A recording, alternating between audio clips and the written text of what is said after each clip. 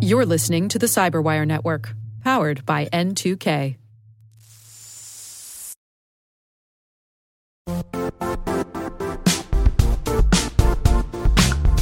And now, a word from our sponsor, Zscaler, the leader in cloud security. Cyber attackers are using AI in creative ways to compromise users and breach organizations. In a security landscape where you must fight AI with AI, the best AI protection comes from having the best data. Zscaler has extended its zero-trust architecture with powerful AI engines that are trained and tuned by 500 trillion daily signals. Learn more about Zscaler Zero Trust Plus AI to prevent ransomware and AI attacks.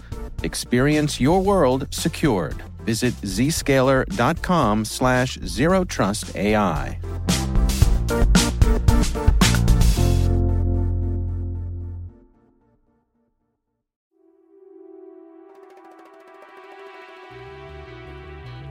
Hi, and welcome to SpyCast from the secret files of the International Spy Museum in Washington, D.C. I'm guest host Dr. David Priess, former CIA officer and the Chief Operating Officer of the Lawfare Institute. Every week, SpyCast brings you interesting conversations with authors, scholars, and practitioners who live and operate in the world of global espionage. In case you hadn't noticed already, things are a little different this week because you're not hearing your usual voice, that of Dr. Vince Houghton. He isn't hosting today, for good reason.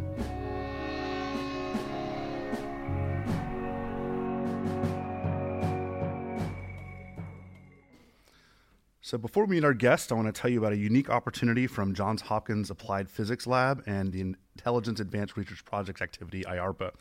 Now don't skip ahead, this is not an ad. This is actually a really cool program. APL and IARPA are working on a research program focused on providing intelligence analysts better tools so they can provide clear, comprehensive intelligence that helps policy and national security decision makers make well-informed decisions.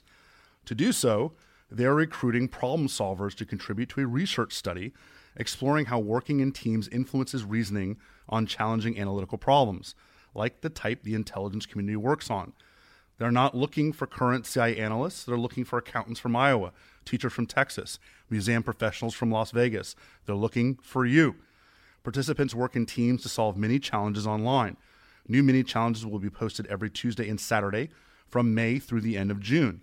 Problems come in all shapes and sizes, ranging from logic problems to puzzles to intelligence analysis and threat scenarios. People who join can work on as few or as many problems as they want to. There's no compensation for participating, but people who do will receive a letter and certificate of appreciation from the IARPA program manager. To find out more information or to join up, go to sites, sites.google.com/create.jhuapl.edu/join. That's sites.google.com/create.jhuapl.edu/join. Now, don't worry if you didn't catch that. We're going to put it on the blurb for this podcast and every podcast that we run throughout the next month or so. Check this out, guys. I mean, this is about as cool as it gets. You get a chance to help IARPA figure out the future of intelligence analysis, and they want people just like you. Now, let's meet our guest. The SpyCast guest today is Dr. Vince Houghton, the historian and curator of the International Spy Museum in Washington, D.C. Usually, he's the host and creative director of SpyCast, which reaches a national and international audience of over 2.5 million listeners every year. He's a veteran of the U.S. Army and served in the Balkans before receiving his master's and Ph.D. in diplomatic and military history from the University of Maryland. He's appeared on CNN, NBC News, Fox News, NPR, and other major outlets as an expert in intelligence history. But he's here today to talk about his new book, Nuking the Moon and Other Intelligence Schemes and Military Plots Left on the Drawing Board. Vince, thanks for going on the other side of the table to chat about this. Hey, David, thanks for coming in and doing my job, right? You know, taking over for me. So really appreciate you doing this. Well, I'll do my best to give you the opportunity to talk about your book in the same way you've given so many of us, including me, opportunities to talk about our work. Well, the fun thing is I get emails all the time about, Vince, you got to let the guests talk. You talk too much. We don't want to hear your voice. We want to hear theirs. But now you're stuck with me. Don't worry. If you talk too much, I'll cut you off anyway. Great. So let's start right at the beginning, the same way you often start. So many listeners of SpyCast are people who are either entering the intelligence business or considering entering the intel business. How did a kid who grew up in Miami get involved in issues of national security and intelligence? Yeah, I knew this question would come back to bite me in the ass one day. Now that I have to answer it myself.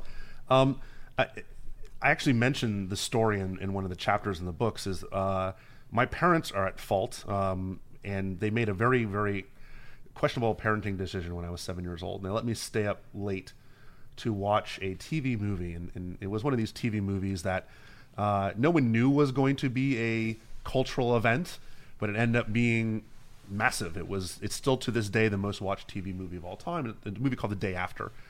And The Day After was, if you haven't seen it or you're too young to remember it, it was about a nuclear war between the United States and the Soviet Union. And you don't see the whole war. You really just see what happens in a small town in Kansas, in Lawrence, Kansas.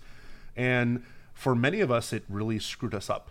Ronald Reagan's a great example of this. You can see in his diary, Reagan diaries have been released, where Reagan speaks about the impact that The Day After had on him. And as a 7-year-old boy who really didn't understand a lot about the world around him, I watched this and I was terrified, but at the same time fascinated. It was one of these things, kind of double-edged sword, where it's like, oh my God, this is the scariest thing I've ever seen. But why in the world are we living in a place where this is a possibility? And even as a 7-year-old boy, that iconic imagery from that movie of the missiles launching sticks in people's minds who were adults. But as a 7-year-old, that must have lodged in deep. Well, that was the thing, right? I mean, everything I knew in life was about baseball cards and about G.I. Joe, and about my biggest problem was, would I lose my tooth the next week, and would I get enough money from the tooth fairy to buy more baseball cards, right?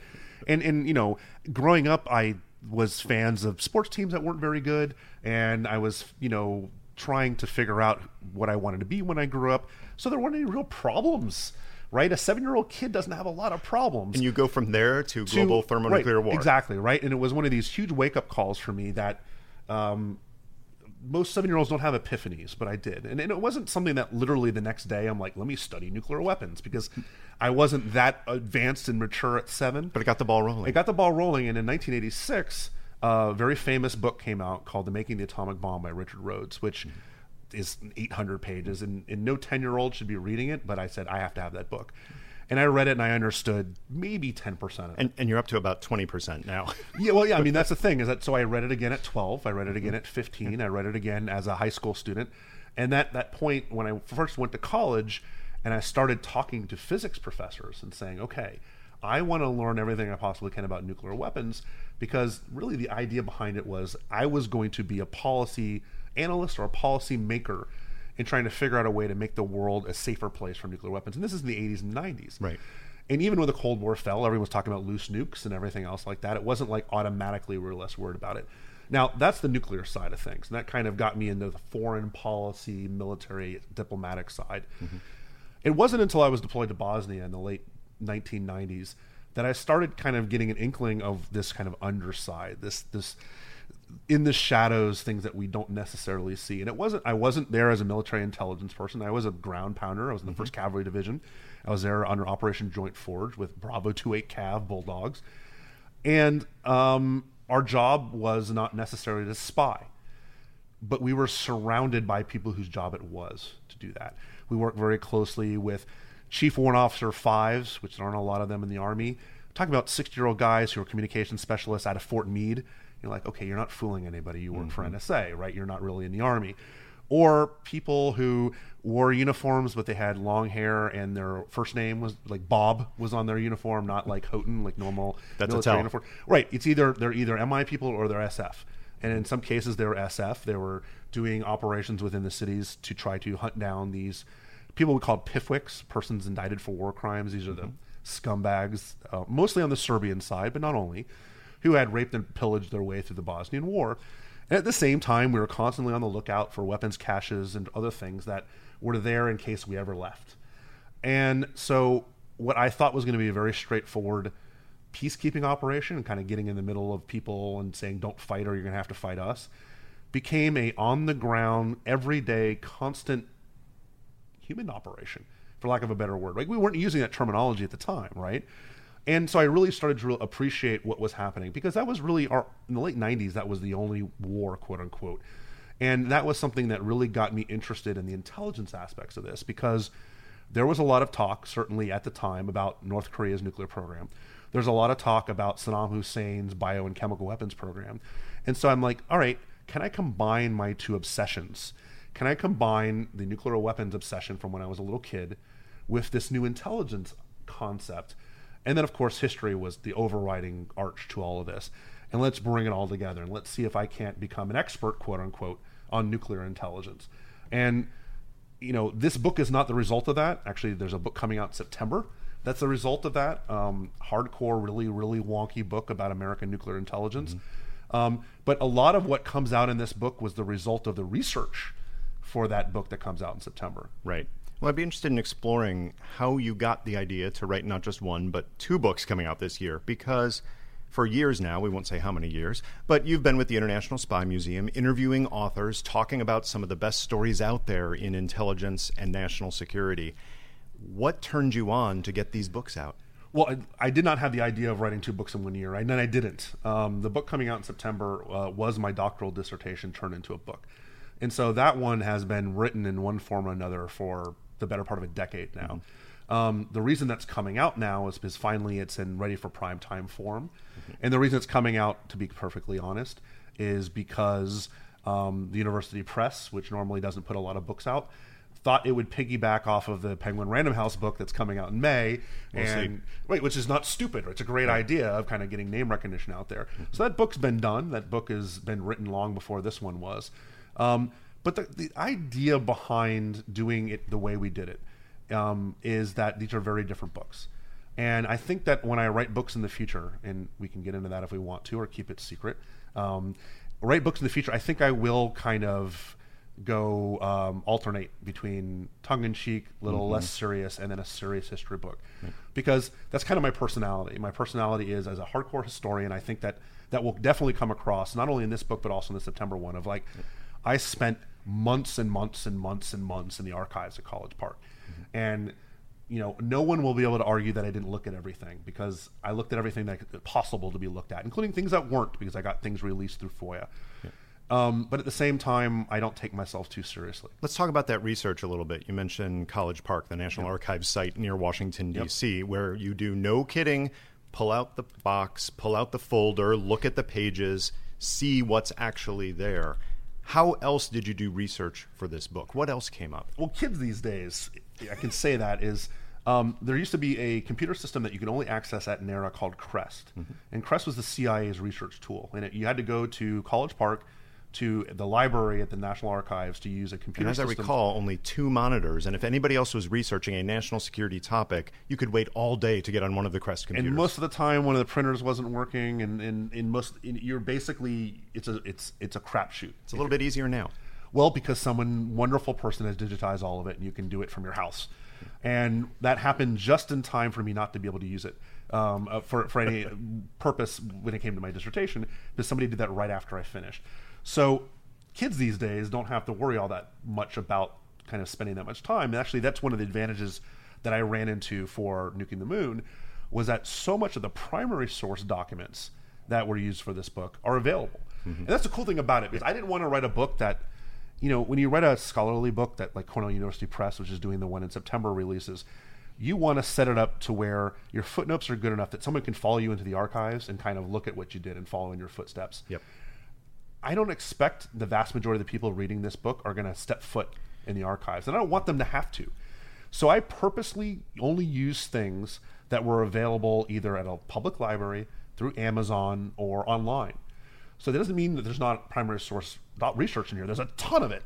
But it's stuff that someone somewhere has wonderfully put online, so that you can learn more about these by going on and looking at yourself. And for those of you out there, I should say all of you out there who will be getting Nuking the Moon by Vince Houghton, you will find that at the back of the book is conveniently for each chapter, Vince, you list all of the primary, I shouldn't say primary, but all of the major sources you use so that people can go a little bit deeper on parts of it, or find out the context for the story. And I even included things that I didn't use, right? It's one of these things, like, if you want to know more about X, you should check this out, right? Because I didn't write a lot about it in the chapter. Each of these chapters is only about 10 pages long. but I'm hoping to make people more interested in these topics so they can do the work themselves, right? So it's kind of it's an appetizer. Well, if you want the main course, you can go look at it yourself. Well, let's get to those chapters, because what you've done here is, in the book, you've taken quick hits. You've parachuted in, addressed a topic that is just batshit crazy, in one case, literally batshit crazy, and then you jump right out again to go to the next task. And what that gives the reader is a sense of all of these stories. But these aren't stories of spy operations gone well. These aren't stories of gadgets that worked, the things that fill the hall of the new International Spy Museum. Instead, these were plans that at best were ahead of their time, but in most cases they were plans that never should have had a time. Why did you focus on, in a sense, the failures? Well, I don't like that word. I'm actually going to push back a little bit about the failures, because you said these aren't things that work. These are also things that didn't work, right? These are not things that were ever put into practice and failed. There's a lot of good research out there about things that don't work well, like operations that failed, right? If you want to know about the Bay of Pigs, there's hundreds of books out there about the Bay of Pigs that was a covert operation that failed. These never got a chance to fail. And I think what's one of the things that was shoved into my head during grad school, my PhD advisor loved the concept of intent, where he said you can't just look at outcome history. It's so easy for us to look back at what happened, and you might think, oh, that's what history does. But that's only half of what history should be doing. I don't want to compare this to politics, but there's a very good argument right now about, if someone intends to have something happen and someone doesn't follow on the orders and doesn't do things, is it still problematic? I tell a broader story that doesn't kind of get into politics, that if I intended to, let's say you pissed me off for some reason, and I intended to kill David Priest, and I planned it for a year. I mean, everything. Like, I went and I read CSI books, like how am I going to get rid of the body, and how am I going to dissolve it in my bathtub? You're starting to make me nervous. No, I haven't done this yet. And I go through and I figure out what day I'm going to do it and how I'm going to do it. And as I'm literally walking up behind you to kill you, you trip, fall down, and get run over by a bus. Now, I'm not a murderer, right? I never killed you. I'm innocent of any crime. Does my intent of planning a year's worth of killing you and going through mean that I'm a great person and an angel? Of course not, right? So we don't necessarily have to have the outcome in order to understand intent.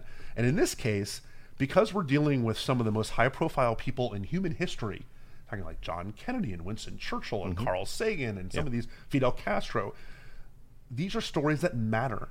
This is important for us to look at, even though we don't have a outcome. What people were thinking at the time is just as important to me. And so every single one of these chapters is going to make the reader, I hope, go, what the hell were they thinking? But I want to change that context. I literally want people to go, what were they thinking? Like, what was the intent? What were they trying to do when they thought about this? Because, look, you're going to ask this question, I'll just jump ahead anyway. There's an introduction and conclusion to this book that are a little more serious than the rest of the book. I had no intention whatsoever of making a serious book at all. Right? This was just going to be fun from cover to cover. But then I started doing something that I probably shouldn't have, is I started empathizing with some of these wackadoodles who are coming up with these plans. Some of these people where you're looking at this like, these guys are crazy. And some of them, it turns out, weren't that crazy. They had reasons for what they did. Well, every one of them had some reason. Now, we may not agree with the reasons. We may think the reasons are ridiculous. And in hindsight today, we may laugh at the reasons, right? Because we know we won World War II. We know we won the Cold War. We know we didn't end up vaporized, in a million degrees with nuclear weapons. But no one at the time understood that. And so understanding the intent and understanding why people are making these decisions is really important for us to be good historians. What you say in the book, which governs all of these cases that you talk about, is that these ideas aren't just outside the box. They're outside the room, the building, the neighborhood, the city. Some of them, to be clear, are crazier than others. Some of them appear on their face to be, okay, a good faith idea that you could see working in that context, even if now we scratch our heads and say, thank God it didn't. But some of them were just out there. And one of the favorite stories from your tours at the museum, one of the favorite things we've talked about is Acoustic Kitty. Right. Can you tell the story of Acoustic Kitty and how it is that we came to a place where cats were almost used as electronic eavesdropping devices? Well, what's really interesting about, and you know this, David, better than anyone, is that intelligence agencies are problem-solving agencies, right? And most government agencies are. But most of the time, problems don't get to the level of an intelligence agency unless it's been not solved somewhere else. A lot of times big, easy diplomatic problems are solved by the State Department. I'm not saying that they're easier problems to deal with, that they deal with, but the problems that get to the level of an intelligence agency are the problems that get to the level of a special operations force within the military are the really hard problems. And so they're not solvable by normal means. And I think that's what we talk about outside the box thinking, is that if you're going to try to attack one of these problems using a traditional, conventional way, you're not going to solve it. There's not going to be any problem that you face where you think the easiest solution is doing implants into a cat. Sure, right. So the trouble that we were running into in the 1950s and the 1960s was that audio eavesdropping technology had not advanced to the point in which we could filter out ambient noise. Mm-hmm. So if you put a bug on a park bench in the middle of Washington, D.C., you would pick up everything. You would pick up wind noises, dogs barking, birds chirping, butterflies flapping their wings, conversations throughout. And hope to God, you also picked up the important conversation of the two guys you were bugging sitting on the bench, and could somehow differentiate between what they were saying and all the noise around them. Now, we've gotten a lot better in recent years, right? So eavesdropping devices can do that now. But at the time, there's a real problem. And the way humans actually get around this issue is that we have a device in our ear called the cochlea.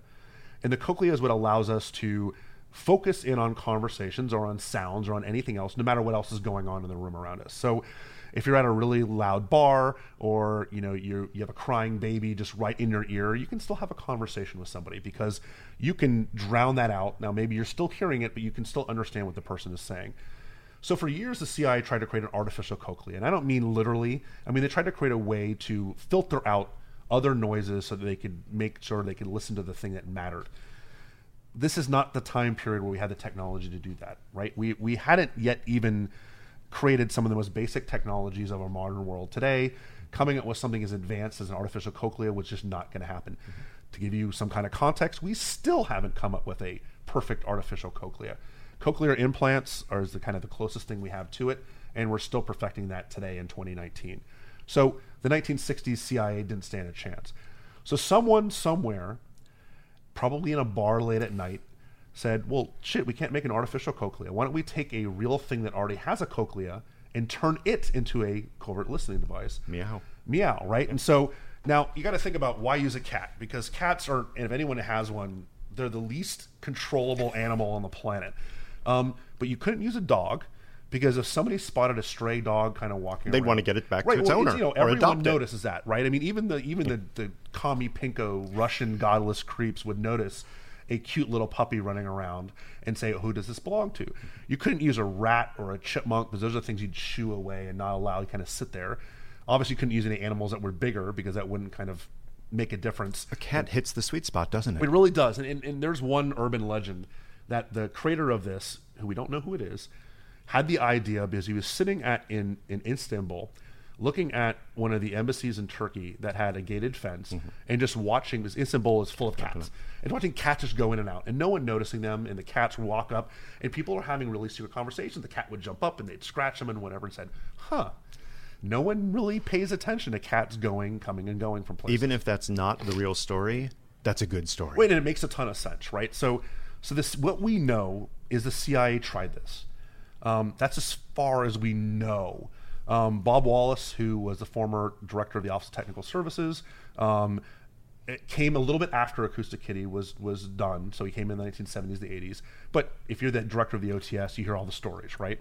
He swears this was a very straightforward operation where they got a veterinarian, they got a surgical suite, they opened the cat up under anesthesia, they put a power pack in its abdomen, they wired up, basically his ear canal became where the microphone was, and then they wired the antenna along its back in its hair. And then they tried to train it, and it didn't work, as most of us probably saw coming. You just said it didn't work. You don't mean the insertion of the battery, the insertion of the antenna. That stuff worked great. You mean the controlling the cat didn't exactly, work. Right? And even Bob is very kind of chuckling about this. He's like, look, animal bodies, human bodies are not great places to put electronics. But somehow they made it work. But they didn't make the cat controlling part of it work. So they canceled the program. Now, if that were the story, it wouldn't make for an interesting chapter in this book. Victor Marchetti, who was former CIA, very high level, wrote a book that was a little more critical of the CIA during this time period, in which he talks about the Acoustic Kitty program as being a monster, where he describes it a little differently. He says the tail was the antenna, which is much more fun. He talks about the fact that the cat couldn't really stand up because of the body and everything else like that. And then they actually put it through training process, and it actually did its job until it got hungry and then wandered off in search for food. Now, what Marchetti had also talked about in his book was a project called MK Ultra. And you may have heard of MK Ultra. It was a mind control program that did everything from LSD testing to human electrode interface. And one of the testings had been done on animals. Can you actually use electrodes to change animal behavior and dynamics? And according to Marchetti, they did this with the cat. So they went in and they rewired the brain of Acoustic Kitty to where it overcame its natural impulse to go get food and was much more controllable at that point. So amazingly, according to his story, the cat was fully trainable. And everything worked out well until they did a actual field test. And this was a field test that was somewhere in Northwest DC, where there was a nice park across the street, and there were two men sitting on a bench, and the CIA techs got Acoustic Kitty all ready to go, put him or her down on the street, hit whatever buttons they needed to, and Acoustic Kitty darted straight across the street right towards the two men sitting on the bench, got halfway across, and got run over by a taxi. And so I guess you call that a failure. And it certainly was the end of the program, if that's exactly how it happened. As a historian, where do you come down on that? Marchetti's account has some truthiness to it, but it's a little too neat that everything worked except for one taxi hitting one cat, and then they wiped the program. Do you think that that's what happened? So what's cool about it is there are primary source documents that do allude to the fact that this program existed in the first place. So we can come down and say this existed, because when they canceled the program, there's a document that we can find that actually is heavily redacted, but it doesn't matter, it's still there, saying, although you made great strides, and we certainly can't fault you for the science behind this, we're going to have to cancel this program. So I think it's an amalgamation of both, right? I think that Bob kind of gives it short shrift, and he says, oh, they tested it and didn't work, and they got it. Because that document at the end says, looks like they did a lot more testing than what Bob alludes to. I'm not sure about the cab and the swished cat on the street.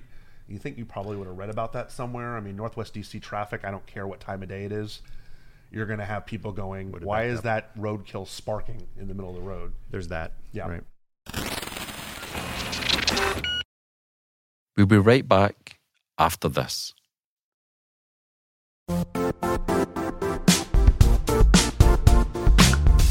The IT world used to be simpler. You only had to secure and manage environments that you controlled. Then came new technologies and new ways to work. Now, employees, apps, and networks are everywhere. This means poor visibility, security gaps, and added risk. That's why Cloudflare created the first-ever connectivity cloud. Visit cloudflare.com to protect your business everywhere you do business.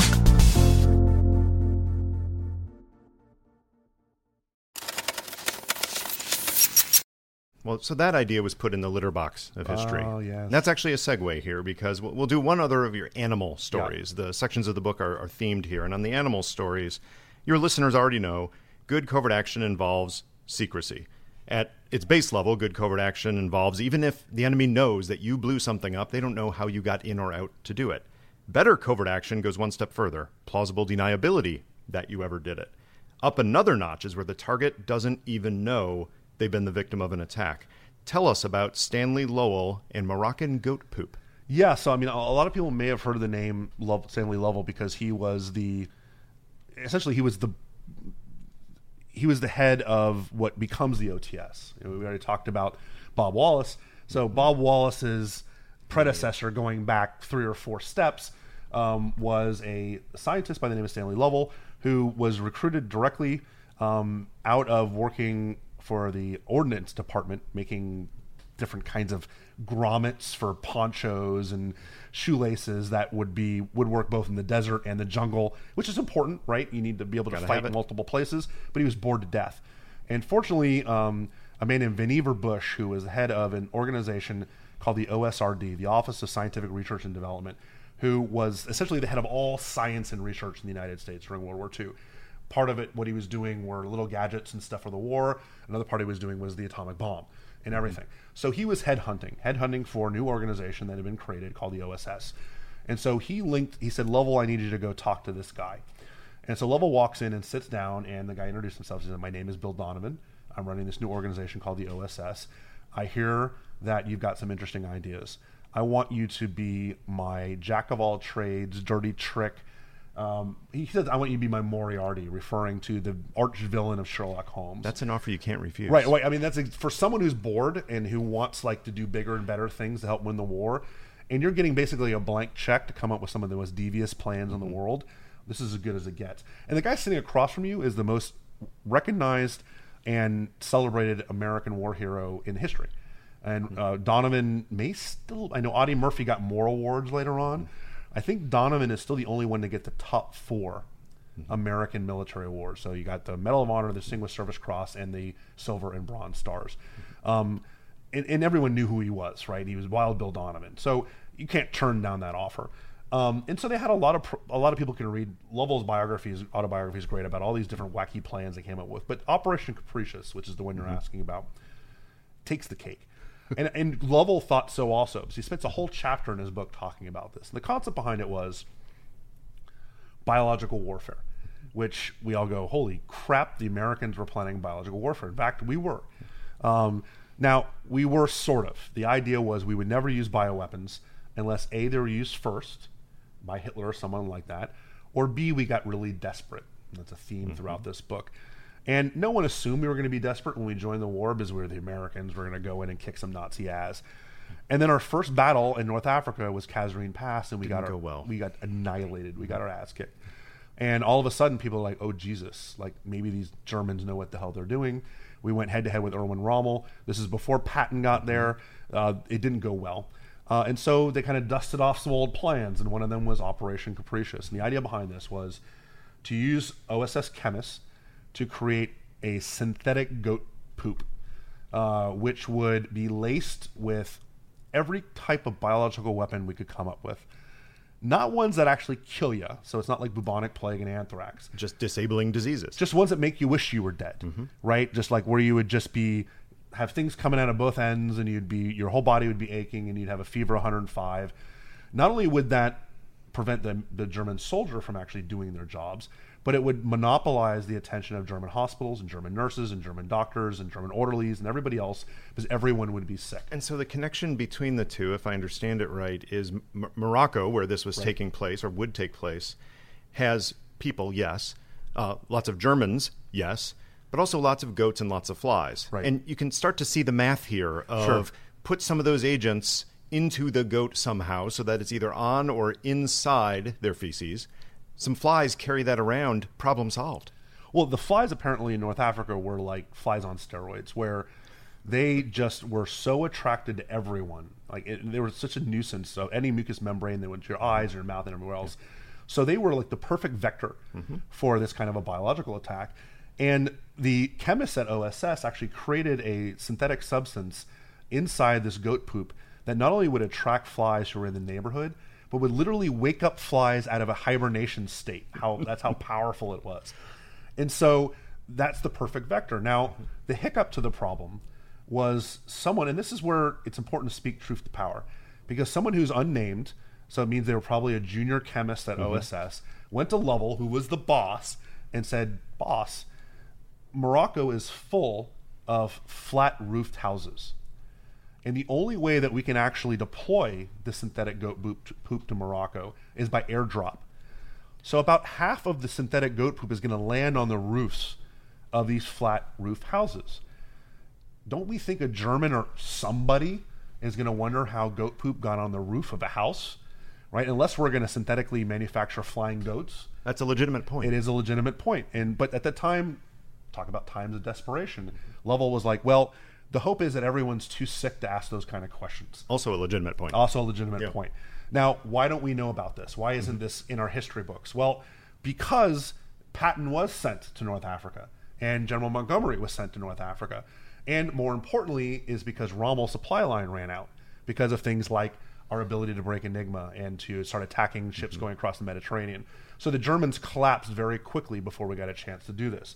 So this was not a plan that was canceled. because FDR didn't like bioweapons. This wasn't a plan that was canceled because the U.S. Army thought it was immoral. This is a plan that was canceled because of circumstance. We didn't need it anymore. And that's really what a lot of these plans in the books are about. Like, you're reading about it, I think, and certainly I was reading about it when I was researching it, going, what hero is going to step up and stop this? And then there usually isn't one. Usually it's, the bomb worked, or the war ended, or something happened. It wasn't somebody stepping up and saying, let's not do this. The plan was good enough for that desperate situation that you could almost imagine that could have been used elsewhere in World War II. Now, there are other stories in the book about things having to do with Japan and other animals, but it's shocking to me that some of these ideas, which in some cases had hundreds of millions, or the equivalent of, in today's dollars, of hundreds of millions, even billions of dollars, were simply parked away and not reused later. Because this is one that could have had parallels elsewhere. Sure. I mean, and it's not like we haven't fought wars in the intervening years in North Africa and the Middle East, right? Where there's a lot of opportunities for this. And I think that, we like to think of ourselves as being the moral kind of high ground, where the idea is like, we're not going to use these kinds of weapons. Now, certainly the Japanese experimented with biological weapons during the war. There's some fantastic books out there. But we were the only ones that had a plan to use it in warfare, in combat. And of course, we're the only ones that actually used weapons of mass destruction during the war, and we dropped the 2 atomic bombs. So there is some question about our moral high ground when it comes to plans like this, where the only reason we didn't do it is because circumstances changed, not because someone was righteous. There's always that counterfactual, is perhaps it gets to that point of desperation, they're about to deploy it, and somebody at that point would have said no, but you're skeptical. Boo, the counterfactuals. I hate counterfactuals, and I really... I get kind of heated in this book talking about them. I think that this is not a what-if book. There's a lot of fun what-if books out there where people kind of imagine how the world would be. There's a lot of good what-if TV shows and other things, The Man in the High Castle and stuff like that. That's not what this is. I don't want to presuppose that I can magically know the future based on what would have happened if Hitler had died as an infant, or what would have happened if... the Japanese had followed on Pearl Harbor with an attack on the Western United States. There's a lot of great stories like that. That's not history to me, right? And the problem you run into is, what if John Kennedy had survived Dallas? Well, he could have had a heart attack the next day. He could have died under Marilyn Monroe the next day. He could have had a lot of opportunities to be dead. It's not like all of a sudden he was going to keep us out of Vietnam because there's not. So I hate counterfactuals. Now, they're fun at the bar at 3 a.m., but they're not for historians that take their lives seriously. And yet some of the joy of the book for the reader is thinking... Counterfactual your ass off. What would have happened if this came through? One of the operations you talk about that probably Spycast listeners are more aware of than any other is Operation Northwinds. And the fact that this was one of the most shameful plans, you write, in the history of the United States military. Give the quick version of Northwinds to remind people, which you've referred to before, but then talk about the real depth of this and how that could have gone horribly wrong had it gone one step further. Yeah, I mean, Ed Lansdale, who's a name that people might recognize, Max Boot just wrote a really good book about him, kind of the... Nominated for the Pulitzer Prize. Yeah, so that was one that probably a lot of people out there have read. May know this story. They certainly may know Lansdale. Lansdale is, depending on who you ask, an American hero or one of the most horrible human beings who ever lived. More like everybody else, he's somewhere in the middle. Lansdale was asked after Bay of Pigs and after the fiasco at Bay of Pigs to come up with ideas to get Castro out. Now, we, after the Cuban Missile Crisis in '62, we agreed to a non-invasion pledge. So that kind of made a lot of this moot. But in between April of '61, when Bay of Pigs fails, and October of '62, there's a lot of planning. There was a lot of planning going on, and that planning included, how do we make it to where the rest of the world, they're going to know America kind of made this happen, but how can we allow our allies to save face, to make it look as though the Cubans caused the problem? They started it. They started it, right? How can we make it look like they started? Fidel Castro, and I say this in the book, Fidel Castro was a lot of things to a lot of people, right? To some people, he was a revolutionary visionary. To other people, he was a monster who, I'm from Miami, right? A lot of people I grew up with, their parents, their grandparents think Fidel Castro is the Antichrist. Others, people wearing Chate's T-shirts and other things, really kind of admire Fidel Castro. But one thing we all know he wasn't was stupid, right? He lived as long as he did because he knew what the hell he was doing when it came to survival. And he realized that, it wasn't hard to do that. If he picked a fight with the United States, he was going to lose, right? It's one thing to defeat a bunch of relatively well-trained exiles, but without air support and without real naval support at the Bay of Pigs. It was another thing to defeat the United States Marine Corps. and the United States Navy and 101st and 82nd Airborne dropping in on Havana. He knew that was a losing proposition, so he's not going to pick a fight. So how do we make it look like he picked a fight? And Northwoods was the solution to that. And this was a plan that had a lot of parameters to it. Some of them much more benign than others. Some of them were just you kind of chuckle at because they were kind of ridiculous. But the heart of the plan was to essentially create what's called a false flag operation. And people have heard that term before. This goes back to like the Pirates of the Caribbean time period, where pirate ships would put up the flag of whatever ship they were about to attack. So if you're a French trawler, you're going along and you look, through the spyglass, it's another French ship. And when it got close, it would drop the French flag and put up the Jolly Roger, and oh crap, it's pirates. False flag operations are now where a country will pretend that it is someone else to do an operation to blame it on someone else. In this case, we would dress up exiles to look like Cuban regulars, Cuban soldiers, and have them attack Guantanamo Bay. And a full-fledged assault on Guantanamo using real and fake weapons at the same time. We would sink a ship in Havana Harbor, kind of trying to bring back remember the main incident. But it wasn't just on the island of Cuba. Yeah, what was the even darker side of Northwoods? The one that really pisses me off was that there was part of the plan to do real and simulated, but real is the key word here, terrorist attacks in Washington, D.C. and Miami. That would be everything from pipe bombs and garbage cans to maybe blowing up an airliner going from Miami to Washington, to having both mock and real funerals for the victims. This is in 1961 and 1962. My parents, both of them, were undergraduates at the University of Miami, go Canes at the time. This is personal. Oh, this is personal for me because the United States military, God bless them, doesn't have a long track history of limiting collateral damage. And one of the big things about the University of Miami certainly was that it was surrounded by a little Havana. I mean, if you've been to Miami, Coral Gables is a couple blocks north of Cayocho and 8th Street and really where Little Havana is. So if you're going to start blowing stuff up there and you take out John Houghton or Ray Houghton, then we're not talking right now. I've seen Back to the Future enough times to know that's really problematic for me. So that kind of pissed me off. And the idea that you read this in the lens, and again, I try not to do this, but if you read this in the lens of post-2001 America, it is shocking because they don't just talk about mock explosions. They talk about they use the word terrorist attacks in the United States. And it's no wonder that Northwoods has become this kind of magnet for the wackadoodle conspiracy theorists. And you can't blame them, right? I mean, this is a full-fledged, the United States carrying out terrorist attacks on U.S. soil in order to invade another country. I think I conflated Northwinds and Northwoods here, but on Northwoods, why did it not happen? So it depends on who you ask. The great story, and the one that we all kind of want to believe in, is that they briefed this to President Kennedy. And President Kennedy, all we have is the official, presidential minutes from this meeting, where you don't get reactions with emotion.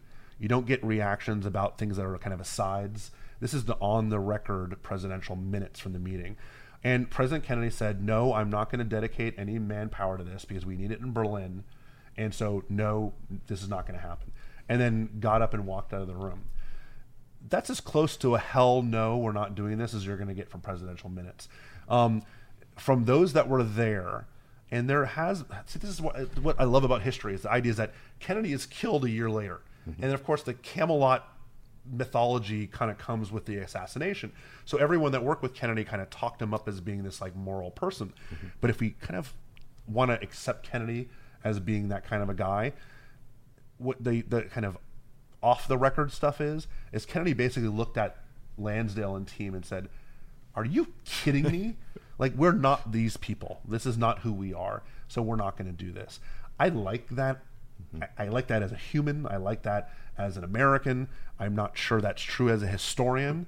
But that is one where somebody stepped up and said, no, this isn't going to happen. For centuries, if not for millennia, people have tried to fortify ships against attack. This is a natural thing one does when sailing a vessel that could be involved in conflict. But among all the stories in the book, one that to me didn't seem as crazy as the others, and its key elements actually worked, involved fortifying ice with wood pulp to make an unsinkable ship. Sure. I mean, it worked in principle if you're going to talk about building a canoe-sized ship, but you wanted to build an aircraft carrier. right? So this is Project Habakkuk, which was an idea by a man named Jeffrey Pike. And Jeffrey Pike doesn't get a lot of press, but there's a fascinating book out there by a British author named Henry Hemming, who wrote a book about Pike. It's kind of a biography. And Pike was a polymath. He was somebody that just good at everything. And he kind of walked into the British High Command, a guy named Lord Mountbatten, who was in charge of all the British technology. He was basically the Vannevar Bush of the British, and said, "You need me." And Mountbatten didn't know who the hell he was. And it was like, "What are you talking about?" It's like, "I'm the guy that's going to help you win the war." And this is the kind of confidence, as it's written, that said, "All right, come on in." That's the kind of moxie that we want here, except for in a British accent.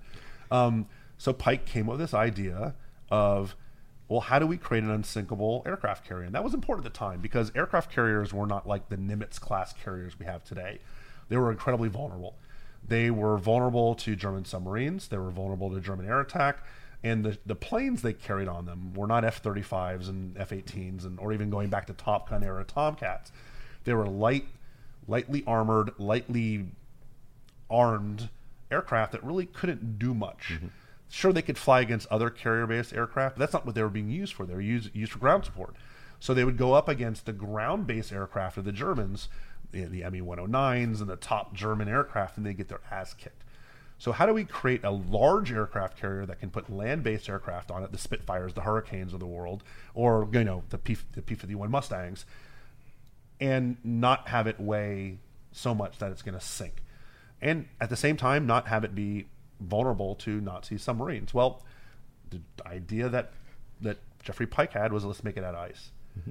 The Berg ship. Let's take either a natural iceberg, let's go up to the Arctic and chip off a big iceberg and turn it into an aircraft carrier, or let's make our own. And what they found was, actually researchers in the United States found that if you mix wood pulp, which the best way to kind of think of what wood pulp is a paper mache material, like newspapers, in with ice, it makes it an incredibly durable material that can withstand pressures higher than steel. And we know this to be true, not just because of good historical research, but because of Mythbusters. Yeah, the Mythbusters did it, right? Mm-hmm. But they obviously didn't build an aircraft carrier out of it. They proved that it's absolutely feasible at a small level. But taking that to scale is a problem, right? That's where they run into. This is a great idea, right, but manufacturing at scale would have been completely impossible. The money and the resources it would have taken for the British to build just one aircraft carrier made out of pykrete would have been more than all they were spending on the rest of the war combined. Mm-hmm. And so this is a great idea that just was way ahead of its time because of manufacturing processes and everything else. I mean, to give you an idea how good this was, they did some testing in Canada, and they did it in a lake in Canada. And when it was decided it was just going to be way, way, way too expensive to do this, they just kind of left it behind. It took another year for it to melt. Right, so that tells you something. Right, that tells you a lot about the durability of this. This is like the summer in Canada, which, yes, is not summer in Miami, but it's still getting up into the 65, 70-degree range. And this is ice. But mixed with this wood pulp, it just didn't melt. It was perfection.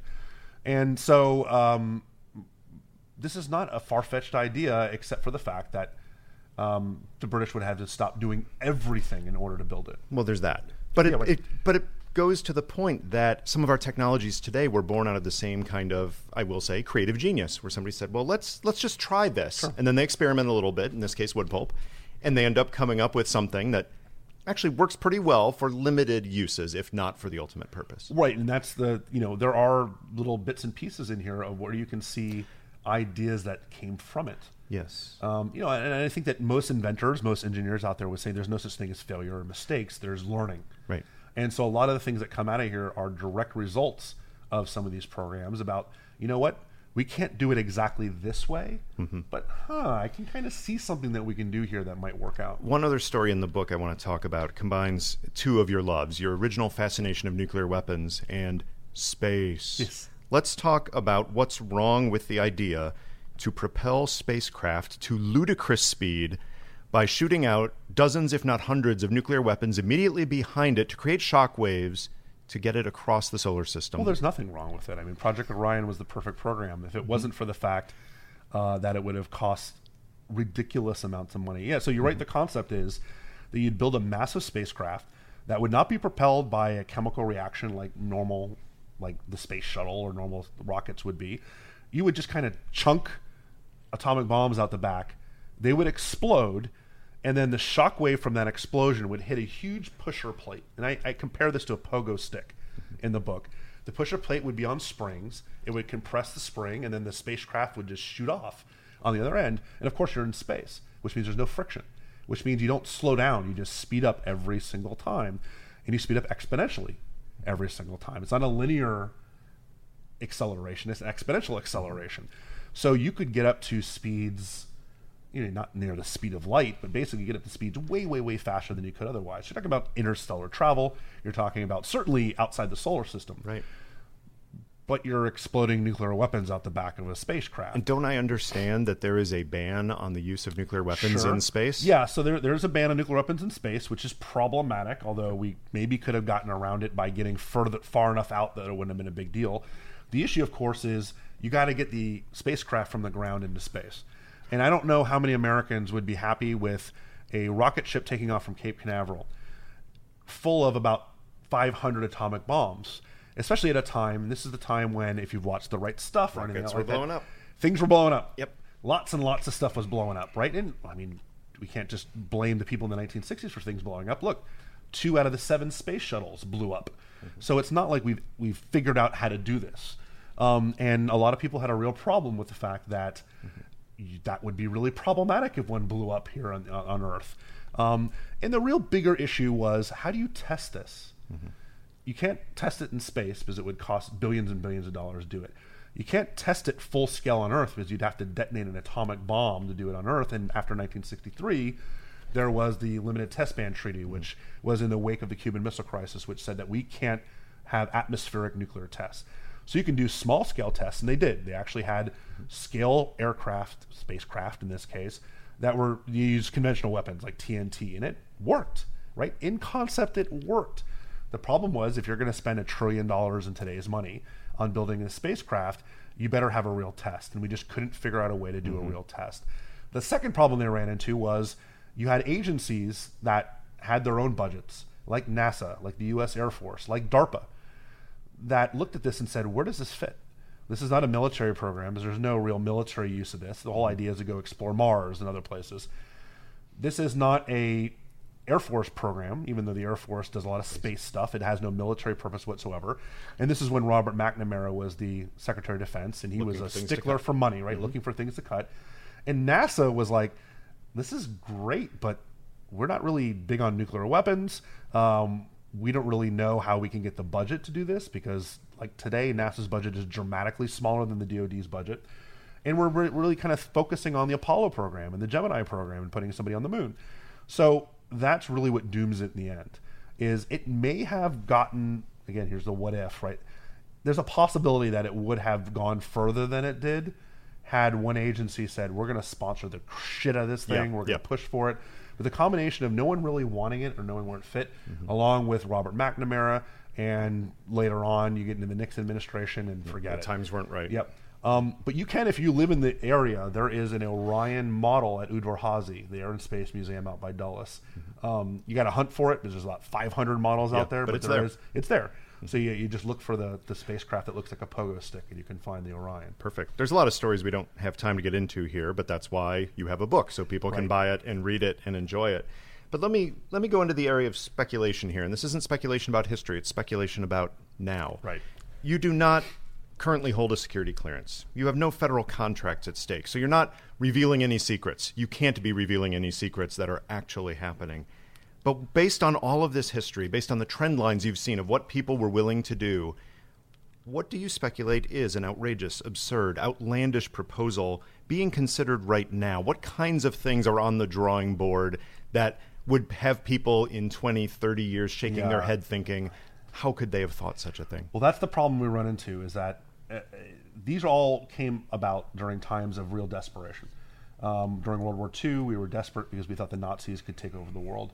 During the Cold War, we were desperate because of both nuclear annihilation, or the prospects of it, and the idea that the Soviets might take over the world. So we were willing to do some of these things because we had a true existential threat. And that word gets thrown around all the time. There have been presidential debates on both sides where they brought up, like, Iran is an existential threat. No, it's not. Literally, that means it's a threat to our existence, right? Iran is not threatening our existence. Al-Qaeda is not an existential threat. I don't care how bad bin Laden was, Al-Qaeda does not have the chance of taking over the United States.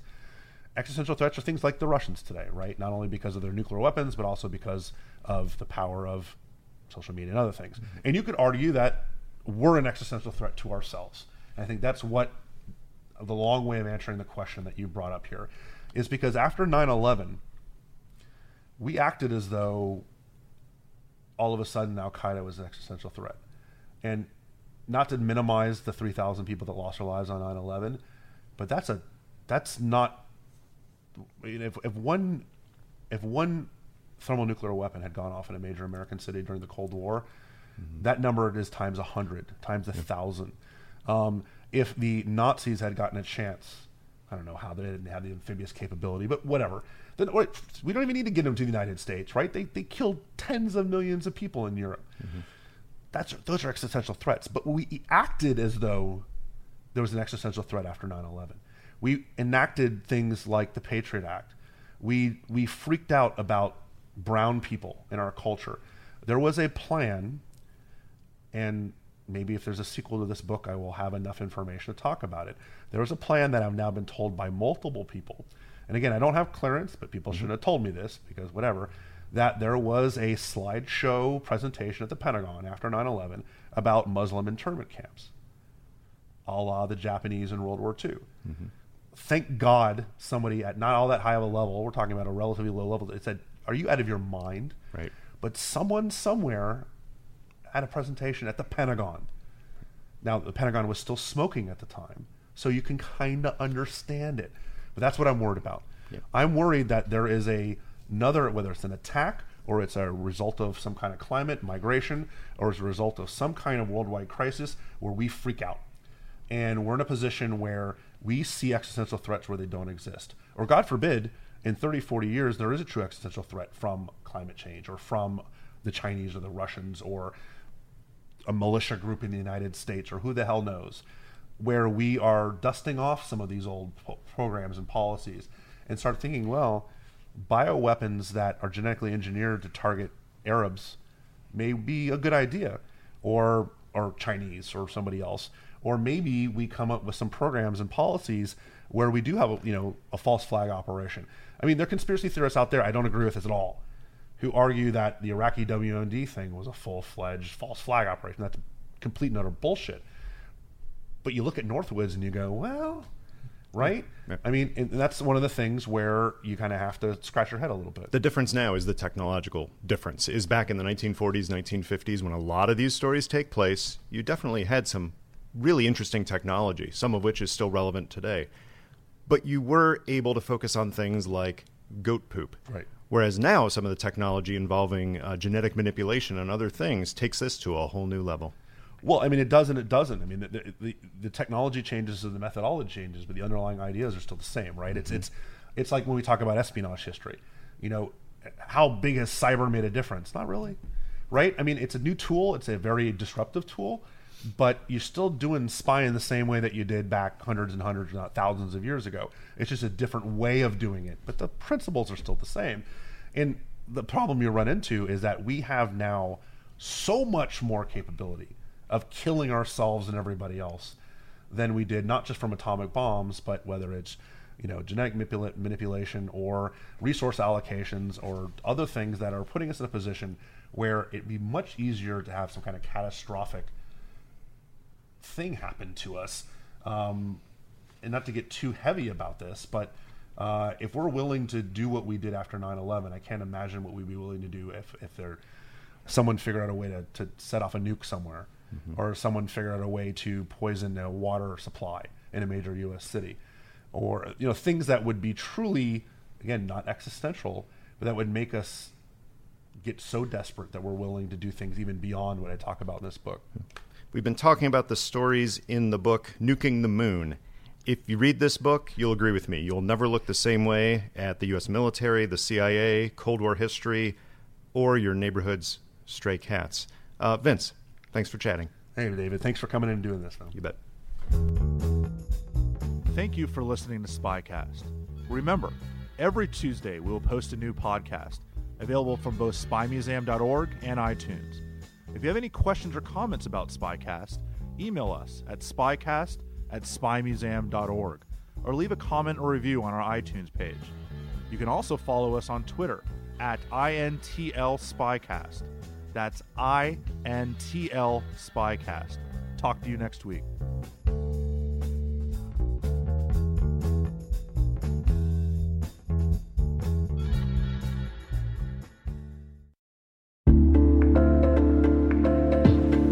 Hey listeners, we're always looking for ways to improve the N2K Cyberwire network and maintain the intelligence-driven news experience that keeps you in the know on the latest developments in cybersecurity.